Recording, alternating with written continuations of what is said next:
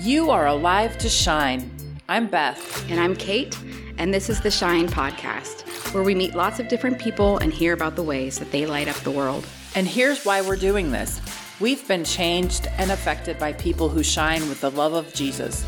And the world needs people like that, and like you, right now. So be encouraged. And let your light shine.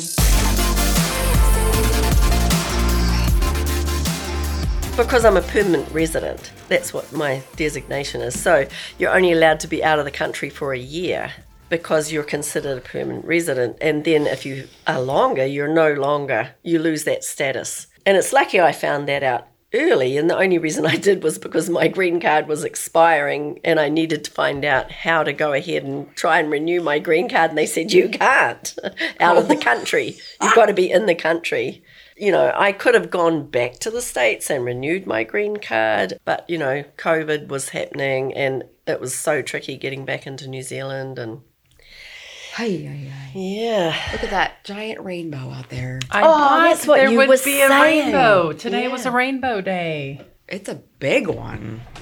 Was your husband's name Michael? Mike. Mike. Did you meet him at YWAM? Yeah. I met him after my DTS. So I did my DTS in 85, and then I did my primary healthcare school after that, right after that. Like, I skipped the very end of my DTS in order to start this primary healthcare school in the Philippines. I did my DTS in the Philippines. And, you know, we spent all day, every day together as part of a small school. So that's how we got to know each other very well. So did you buy the farm in 2007? Yeah. You bought the land, right? Yeah. What made you want that? What possessed you to do that? Yeah, you just saw that farm and you're like, I want that land? No. It was totally God. Tell us that story. At that stage, we had money to invest and we thought that it would be a good idea to invest it in land or property. We were involved in Common Ground Church at that time. We were part of the ministry of that church called Goodness Grows. And that's what Mel and Steve initially came to. Goodness Grows, they had like a director, guy that was going to come and be the director and he needed housing. So we were like, there was real estate people that were in our church. And they said, well, we'll look out for something for you. And if you buy it, then, you know, they could live in it and it would serve the purposes of the church and it would be an investment for us. But meanwhile, that kind of, after a while, that went away because he decided that he wasn't going to be able to afford to do it, give up his job and move his whole family and everything. So that went away, but we were still looking to invest in something. And that couple, this is just a matter of a few months, that couple rang us one Saturday morning and said, there's this property that isn't on the market yet, but it's going to be going on the market. And would you be interested? It's actually a farm. And we're like, hadn't really thought about buying a farm. Anyway, we said, we'll come and have a look at it. And by lunchtime, we made an offer. And that night, it had been accepted. And we were like, we just bought a farm.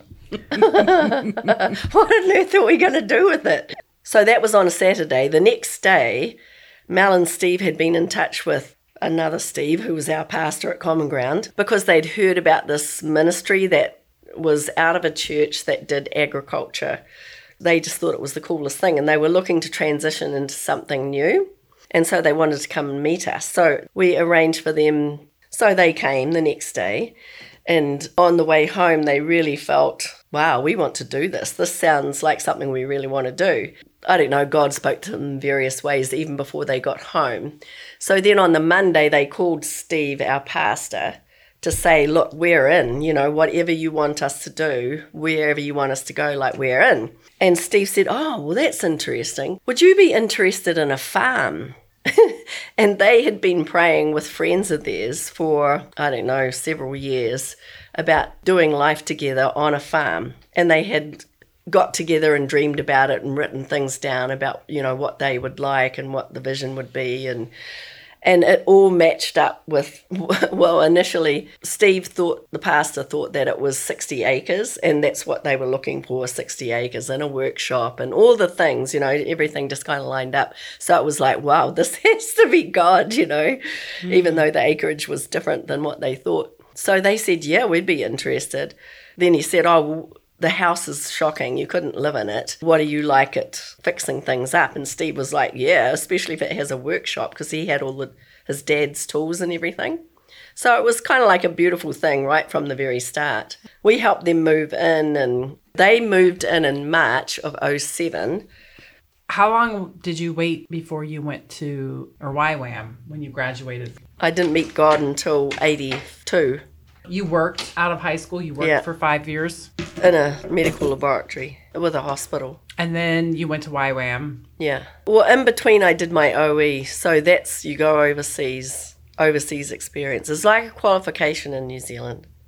I see that. It's a rite of passage. It is. Like in the States, people would think that you're a vagabond or a irresponsible person if you just kind of took off for a couple of years or 18 months or whatever. But in New Zealand, it's like, that's what you do.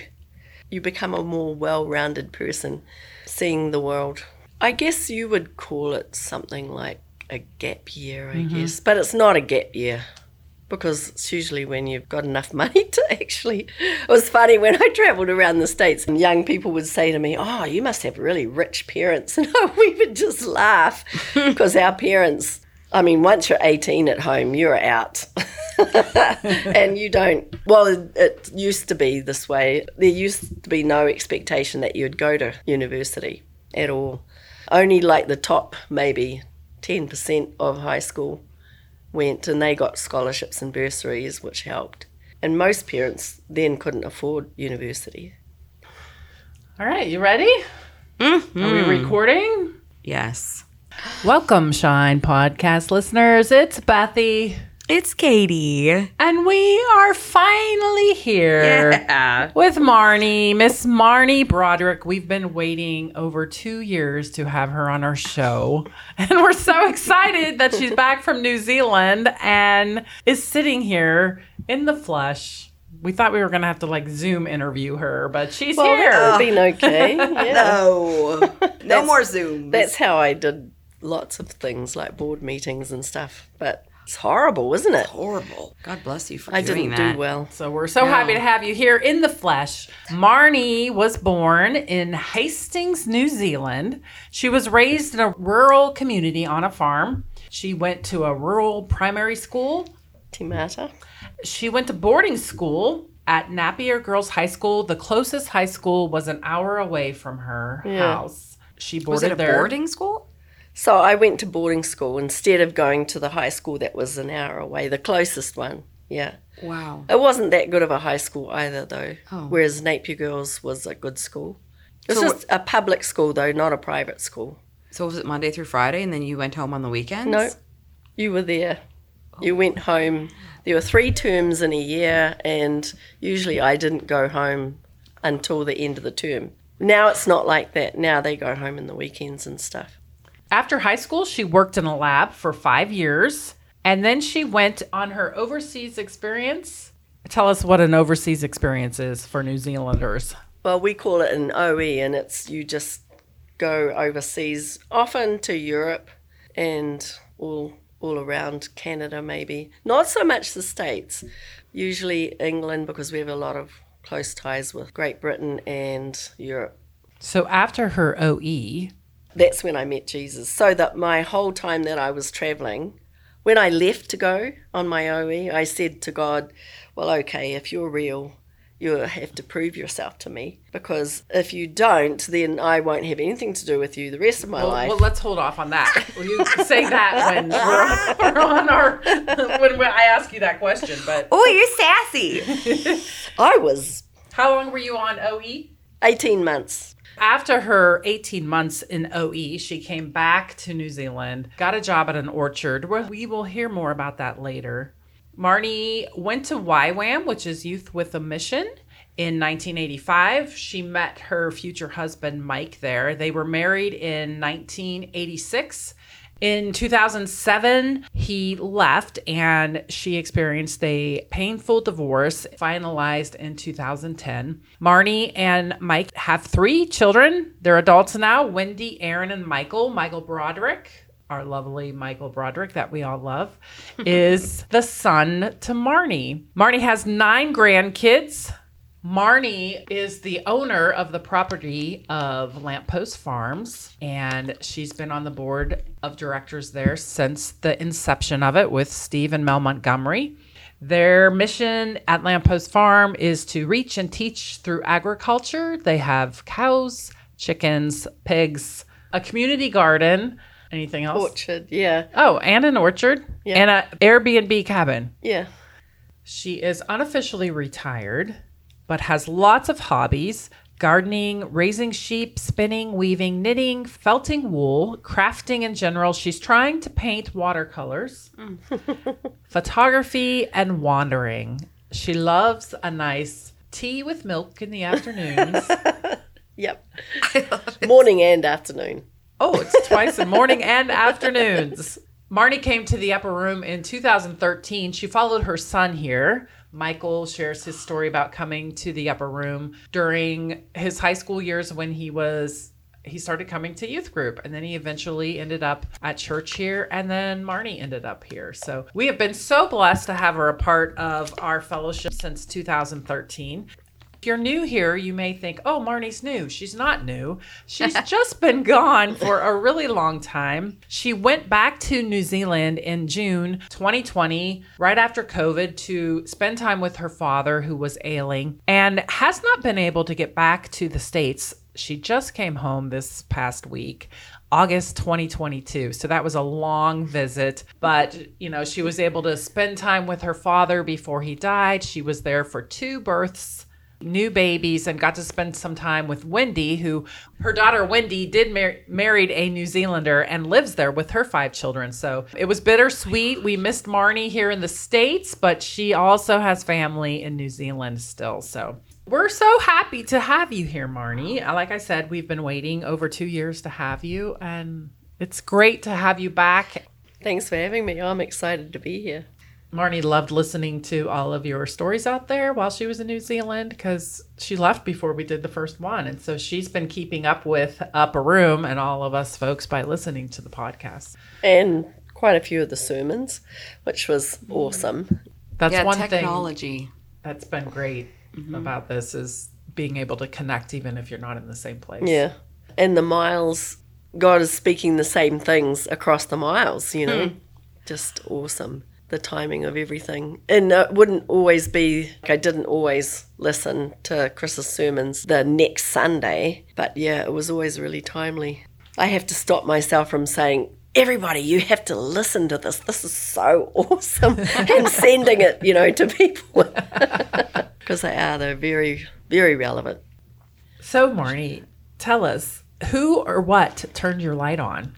That would be a really long story, but because my OE was all about a whole journey of finding God, because I had basically told God that, I was going to find him, or he was going to find me, which is the joke, because I'm sure he was laughing, thinking, yeah, you're going to find me.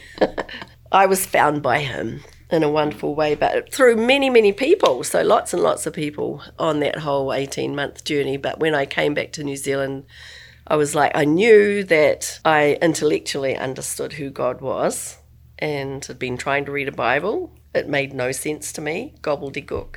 I needed a job, so I went to Nelson, New Zealand, where they have lots of orchards and lots of temporary workers go there, lots of hippies and travelling folk. Sounded like a good scene. So I hitchhiked there and got picked up by 2 crazy Christian guys who happened to be going to a Christian orchard.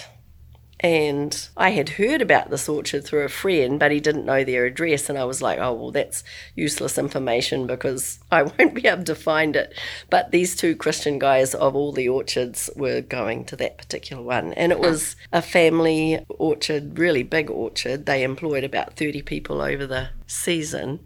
They had events, Christian events, every weekend. I remember Ray Comfort at that time. I don't know if you know him, but he lives in California now, but he was from Christchurch, New Zealand, and he used to come. So all these people would come and do sort of like outreach things. It was Stuart and Daphne who were probably the people that mostly turned my light on, because they became like my spiritual mum and dad. They were the real deal. And that's what I'd been saying to God, like, I don't know how to be what you require of me. But I wanted to see it lived out, and I wanted to see the reality of it. I wanted to see not religion, because I experienced a little bit of that boarding school. I never grew up in a Christian home or going to church or anything. But I knew I didn't like hymns and church and religiosity. Which is what you found at boarding school? Yeah, I had to go every Sunday. So, but they were awesome, and they were so in love with God. Yeah, they just lived it every day. It wasn't something they turned on and off. It was just who they were. So, yeah, it was very appealing. It took a while still then because, well, the first time I went to church, I finally said I'd go to church because there was going to be this guy there, and they said he sometimes have words of knowledge. And I thought, oh, what on earth is that? And they said, well, he hears from God for other people sometimes. And I'm like, oh, that's interesting. That could be a good show. So I went to church, and this guy was awesome. He was really good. And I don't remember what he preached about, but the music was I didn't know that they did any kind of music other than hymns and stuff in church. The music was just awesome. The people were amazing. There were lots of hippie type people. It was the 80s, and we were doing the thing that you did in the 70s. You know, it was like revival. So many people, yeah. So I went again that night because it was so good in the morning, and the same guy spoke again. And in the middle of his preaching, he stopped and he said, there are 2 people here that have stubborn and rebellious spirits. And it was like a bolt of lightning went through me. Honestly, I've never experienced that since, you know.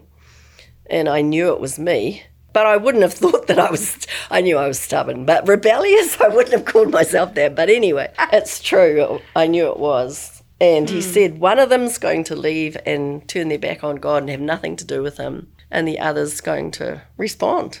I couldn't move. I absolutely could not move. I couldn't do a thing. Just sat there for ages. And, you know, he had kind of like sort of like an altar call, invited people to come and be prayed for. And I sat there. I couldn't move. I was just like paralyzed. Anyway, I ended up eventually going up there when, you know, it was sort of wrapping up and everyone was starting to go home. And I just started casually talking to this guy. And he said to me, can I pray for you? And I said, sure. And he puts his hand on my head and prays for a stubborn and rebellious spirit. And I was up on the ceiling, honestly. It was like somebody took a lead weight off me that I would never have known was there. And it's like, I mean, I know it sounds so cliche, but it was like the lights came on. Like it was like I'd never seen in colour before. It was so black and white that I knew that I could never turn back after that, you know. It was just so obvious. And I went out in the orchard afterwards because I had to go and tell Daphne and Stuart because, you know, they didn't know. So I walked through under the trees and there's like stars everywhere in the sky, and I just started saying, thank you, Jesus. I didn't even know Jesus. I didn't know it was him that did it, but I did. And I just was saying, thank you, Jesus, thank you, Jesus. And I started laughing and I couldn't stop, like right from my gut, just a laugh like, whoa, like all the, I don't know, just everything, all the tension and everything just, yeah, so that was me. That was my light coming on, I guess. And it was Daphne and Stuart for 3 years that discipled me, and it was like being in a Christian hothouse. Because we just did everything together. There was all these young people that went to that church, and we just couldn't get enough of God, couldn't get enough of our Bibles. We were at everything that was Christian. So I learnt about YWAM, and yeah, God started talking to me about missions. And 3 years later, I worked on the orchard 3 years. 3 years later, I ended up knowing, I mean, such an obvious call. God was so gracious, and went to the Philippines. Sorry, that was so long. That is amazing. It was a long answer. No, I love it. We're not cutting any of that. Nope. Why the Philippines? I know, that's what I said to God. Okay. I was seeking God. The only place I really knew about, people that I knew, was in Hong Kong. So I was writing to the Hong Kong base because I wanted to work with kids.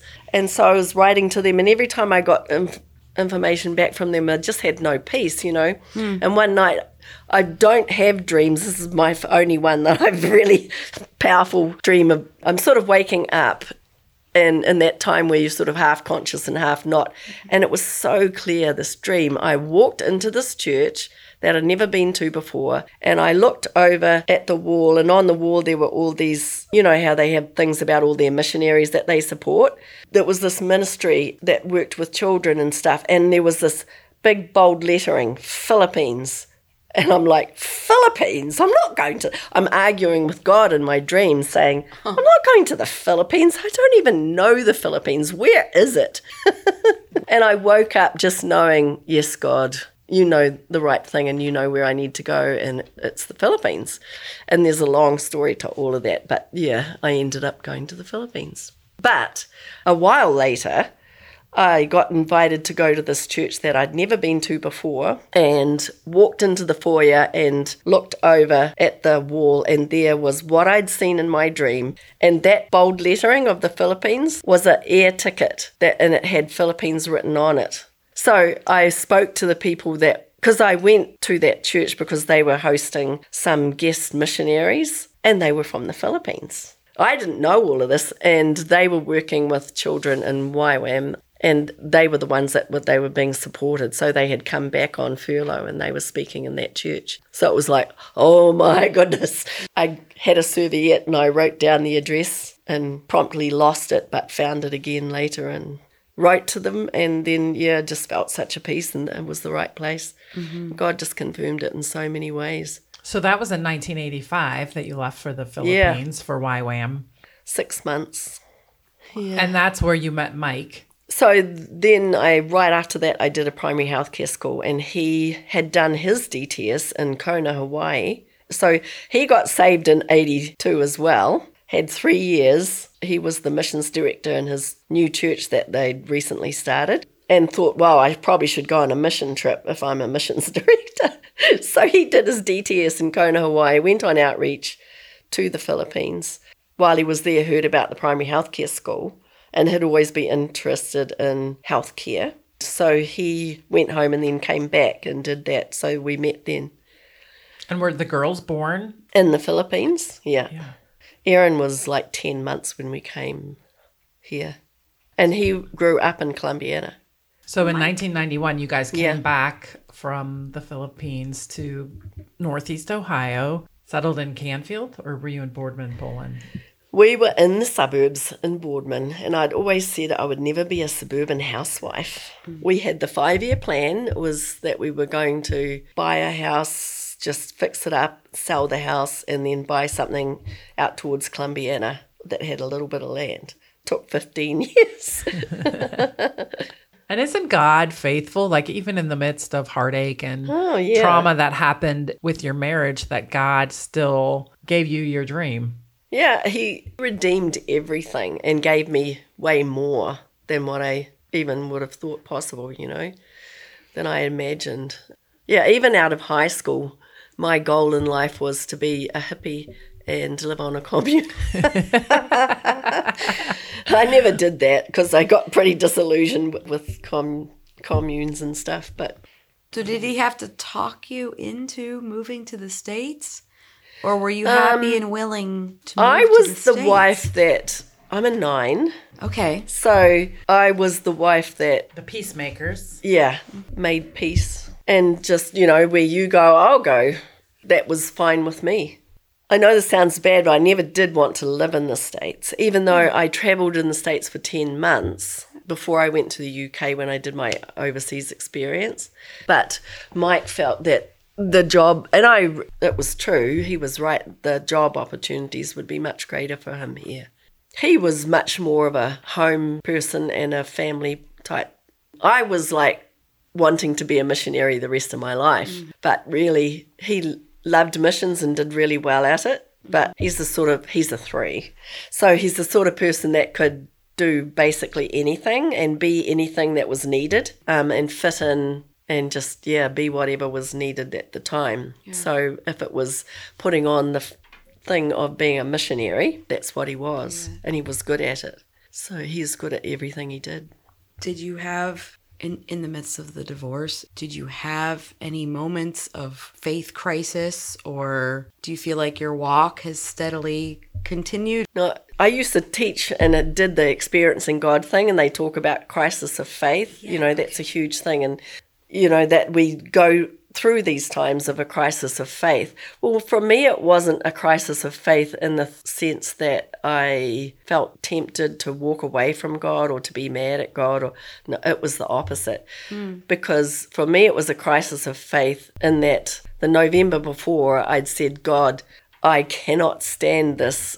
It felt like I was on the shelf. It felt like I wasn't living for God in the way that I wanted to. It's not like I ever walked away from him, but it just felt like I was going through the motions. It felt like, there wasn't a place for us as a couple even with, all the experience that we'd had. It was like there wasn't a place for us, I remember that November saying, God, whatever it takes. But it never even crossed my mind that my marriage would be shaken and that it would be my marriage. But yeah, that's what it was. And I would always say to God, well, why did I have the grace to run to you? And God, why did he do the opposite, He didn't seem to have the grace. He was offended by God and mad at God and didn't want anything to do with Christians or God. So he ran away, and it was like God was my breath. I couldn't make it through the day. I'd sit in my chair and bawl my eyes out and bawl all day and bawl in the shower. And I couldn't get through the day without God. I think that's the one thing that I would tell anybody is that you don't have to do anything. If you do nothing else in your life but run to God, that's the best thing you can ever do. Just run to God. Mm-hmm. So I love when we have seasoned Christians on here. You had a passion for missions. How many years ago was that? We came home in 90. We came here in 91. So it was a long time ago, 30 years ago. So what lights you up in this season of your life? Yeah. Talk about a different season. It's such a hard thing because I'm a 9. So I'm like lots of things, like I can never imagine how people are bored and aren't passionate about, because, there's lots of things. But if I would use one word that covers like a lot of stuff for me, and that's nurturing. So I think I'm a nurturer, and that lights me up. So it's nurturing in lots of ways. Like in the Philippines, it was nurturing through discipleship, like nurturing young Christians, young adults. And then on the farm, it's nurturing the garden and the orchard, and it's nurturing the animals. And then the interns that come and doing through hospitality and education. And I like to nurture in that way. Now, a lot of that nurturing, obviously not finished because you never actually finish. Your kids are still your kids, but they're responsible for themselves now. But I've finished that part of nurturing my kids, but now it's like my grandkids, and I don't think I ever would have understood what it was going to be like to have grandkids. I should have done that, like, why did I do the kid part first, I just should have jumped straight to having grandkids because it is awesome. I didn't understand how strongly I'd feel towards my grandkids. So it's interesting, isn't it? I don't know. God must put something in you. Anyway, that's part of my nurturing at the moment. But I know that God has confirmed over these past 2 years that my calling, and I think I confirm this I feel like when I go home to New Zealand, it's always a time of seeking God to reaffirm, what I should be doing, how I should be doing it, reaffirming my calling, and is it time to move on? Am I supposed to go back into missions overseas or do something like that? Because that's a passion. I love it.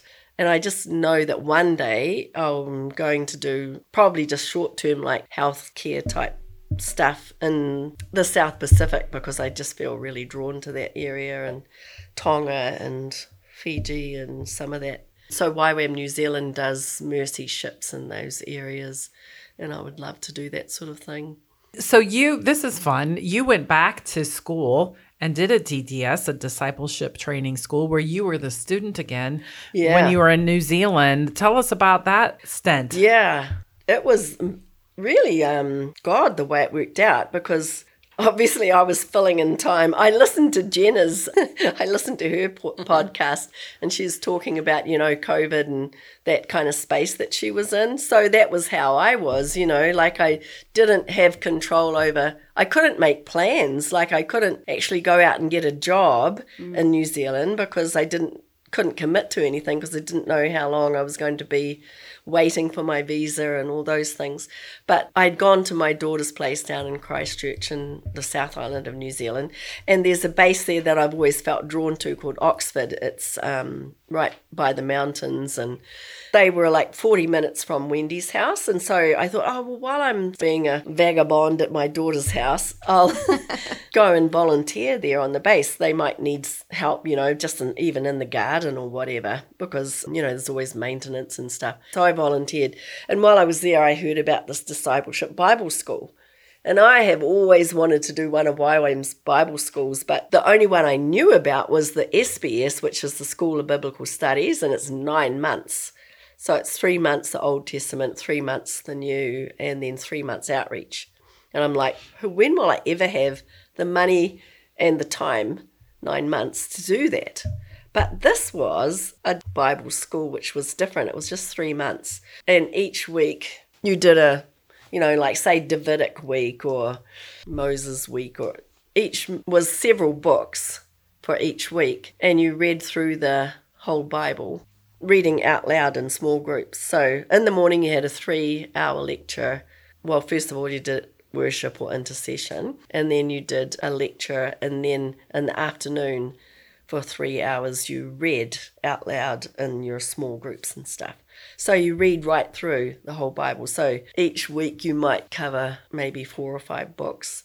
So it was very intense. Mm-hmm. And also each week in that section you would have 8 assignments, and they were really big assignments. So it was a real stretch for me. That's amazing. I love learning, and I'm relatively academic, but it was like 65 going back to school at that kind of level where you were doing it on the computer. And I was drowning the first 3 weeks. I was like, I'm going to fail at something. It was really, and it was like, I'm not going to be able to do this. But I did. I mean, life-changing is probably too strong of a word, but it's really given me a new set of wings and just a really good tools for knowing how to go about studying the Bible in a way that just makes so much sense and is so doable. So it's all inductive Bible study, and it's just a wonderful, wonderful school to go to.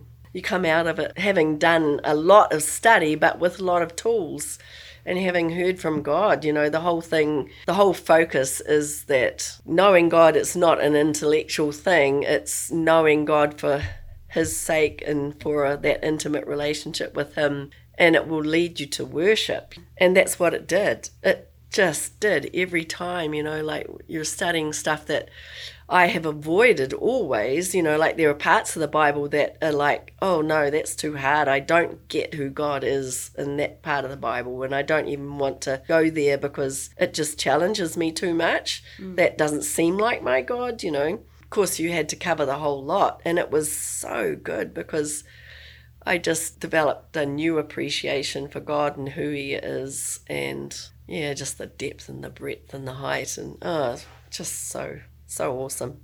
So in this season of your life, which you're in transition, Yeah. You just came back from your home country to, back to the farm. So how are you going to let your lights shine in this new season?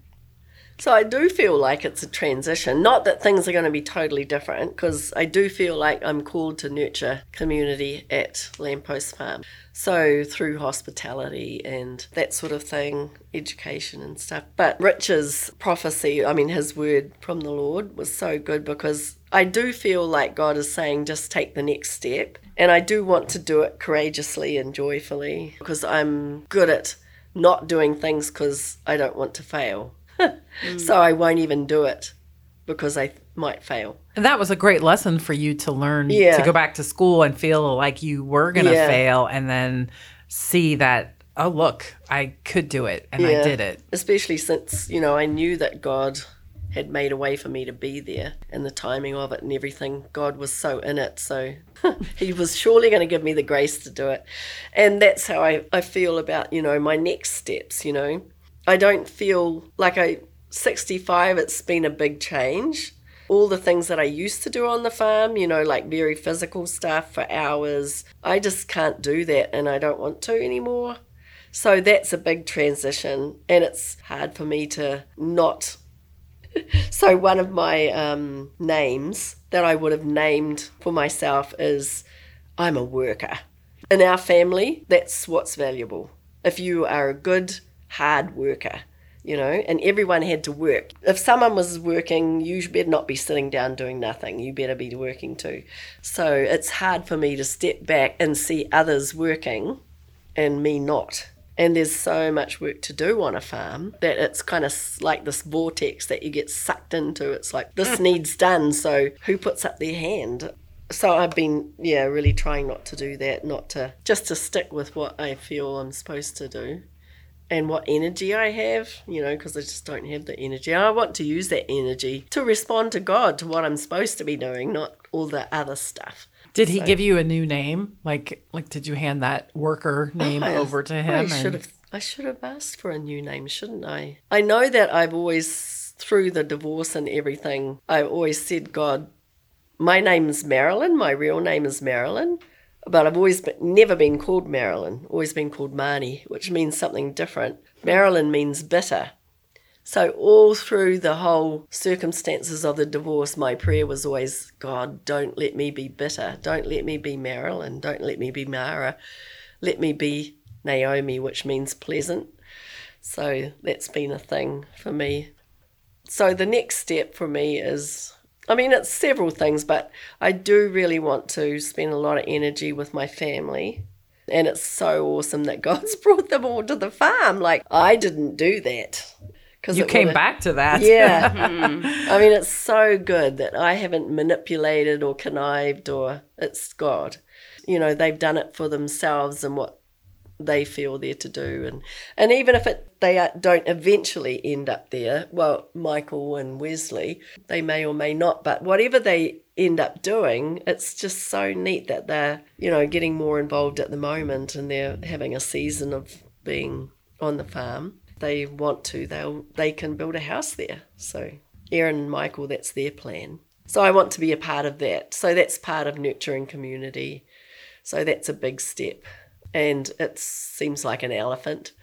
But just take the first step. And then I just, a step would be towards starting to do some of the Bible study with, I don't want to say young women. It could be any woman really, but just giving people the tools to fall in love with God's word. It is awesome. So I'd really like to turn people's lights on in that area, diffuse all the difficult stuff. Anyway, God is so good. And repentance is it's just such you sort of think it's a horrible thing, but it's the opposite, eh? It's such a cleansing, renewing thing. It lets you start over.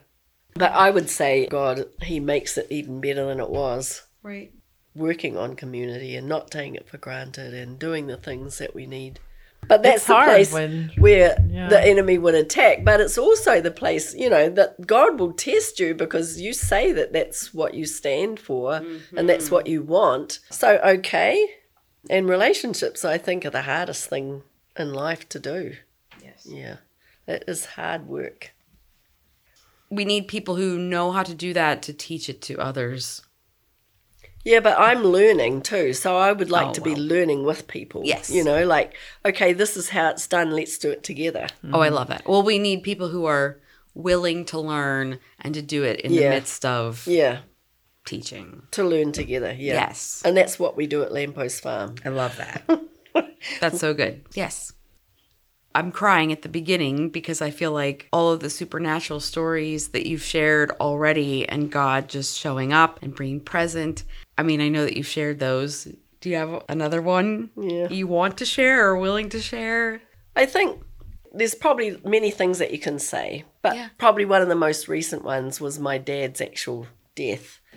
And, you know, it's like birth, marriage, and death are supernatural events, aren't they? Right. You know, God is supernaturally involved. I mean, it's a miracle. Birth and marriage, something happens. It's way beyond a piece of paper and way beyond words. And then death is a transaction, isn't it? I mean, it's like, it's supernatural. And I think every day I prayed, I wanted him to end well. That was my whole goal in being a hospice nurse. I wanted, most of all the people that I had helped end their lives well. That makes it sound like I'm participating in suicide or something, but I don't mean it that way. I mean, you know, end well. So I wanted for my dad, for him to end well. A prayer was that, you know, the way that he would die. Because I've just seen so many deaths and they're not all good. Right. And often they're just a horrible slow fade. And that's what I didn't want for my dad. Yes. And we used to joke and talk about it, you know, because he'd always say, well, I'm past my use-by date. And he was 93. And all his friends and all his relatives, everybody had died. He was the only one left. And a lot of the younger friends that he made, you know, later in life had died too of cancer and various things. I mean, it's so sad, you know. And so he was ready, but not spiritually, you know.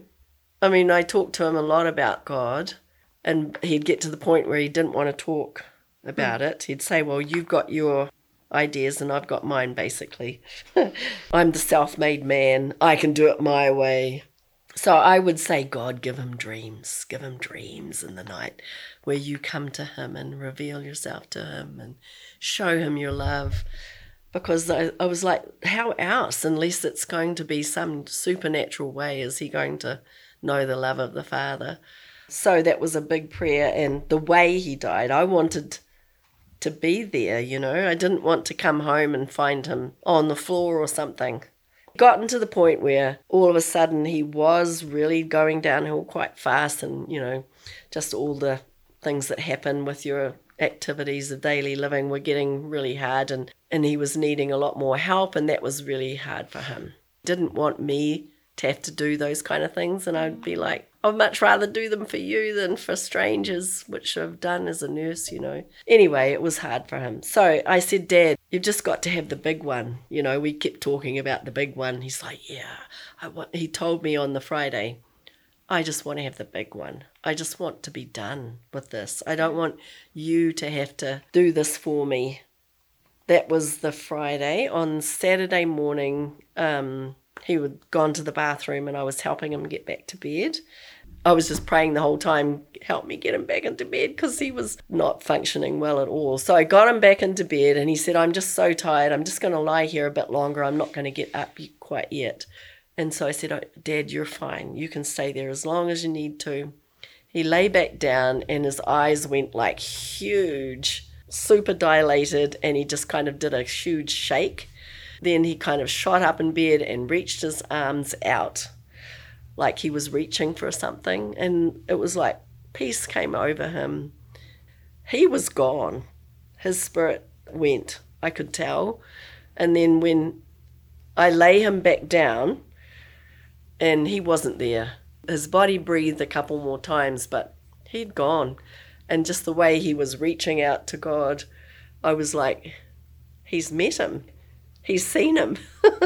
It was so beautiful. And I could have laid him down and walked out of the room, and it could have happened and I might have missed it, you know. But God was just so gracious in that he let me be there, let it be Dad's way. Dad didn't do the slow fade, and it was just a beautiful thing. It was supernatural. He just looked so good. I mean, yeah, he looked so peaceful. Like, I got him all fixed up, and so then my family all came and they just couldn't believe how he looked. They were like, wow, he looks so peaceful. Like Dad, he doesn't look like a dead person. Yeah, he did. It was amazing. That was my supernatural recent experience, I guess. Yeah. Wow, we could sit here all night and listen to your beautiful accent and your stories and your hearts. Hopefully you can understand what I'm saying. Totally. It's been such a blessing to have you here and to hear your stories. And, you know, you have such a beautiful life and you're such a beautiful person that we really appreciate your time and your stories. And we want to come and have tea and milk. Afternoon tea. I want afternoon tea at your house.